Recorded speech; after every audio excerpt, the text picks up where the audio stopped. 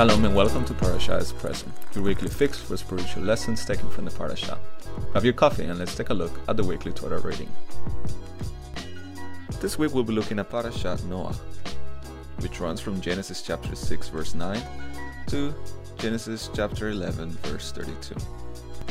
Enjoy it, and don't forget to give us your feedback on Facebook, Twitter, or via our website.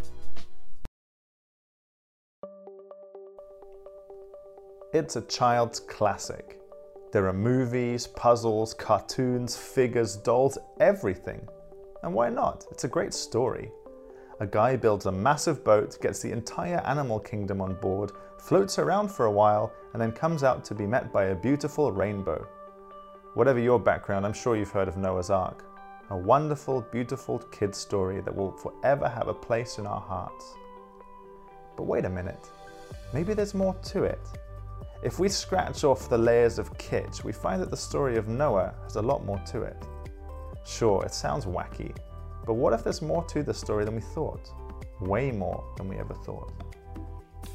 The world's in a bad shape. Forget the bright colors of the children's books.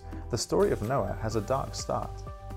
We, humankind, are so evil and bad that it's actually recorded that we could do nothing good. Nothing. The only intentions of our hearts were always evil.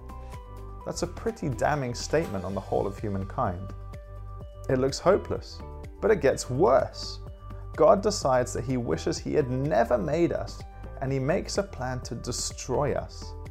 All of us, except for one man. That doesn't sound like a kid's story. We don't really know much about Noah. All we know is that he and his family were the only ones who listened to God. So when God tells Noah to build a floating zoo, Noah doesn't flinch. He starts to build. Some walk past and stop with puzzled looks. Others laugh in his face. But Noah doesn't care. He persists. He builds. He builds for over 50 years. Finally, the day comes and God destroys evil, sick humanity. Apart from 8 people on a boat and a whole bunch of animals, everyone is wiped out. You see, we couldn't fix ourselves. We couldn't fix the world. We were too corrupt. So all the bad people die. Everything's fixed now, right?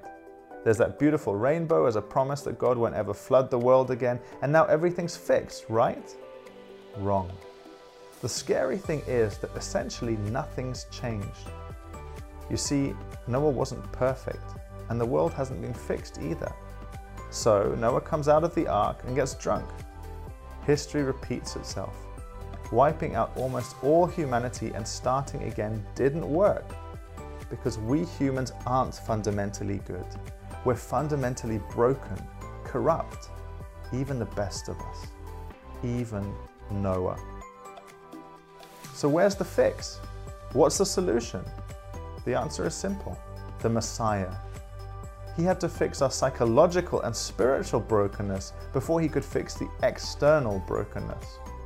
And He did just that by dying in our place and rising from the dead so that we can have new, changed, and reborn lives.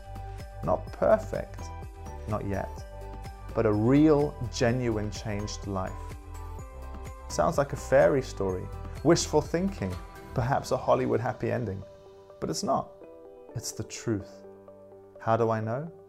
I've experienced it, and so have others, and so can you. But it's up to you to choose.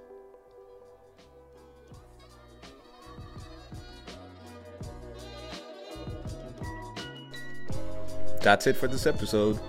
We hope you enjoyed our Parasha Espresso. Please don't forget to subscribe to make sure you get the latest episodes.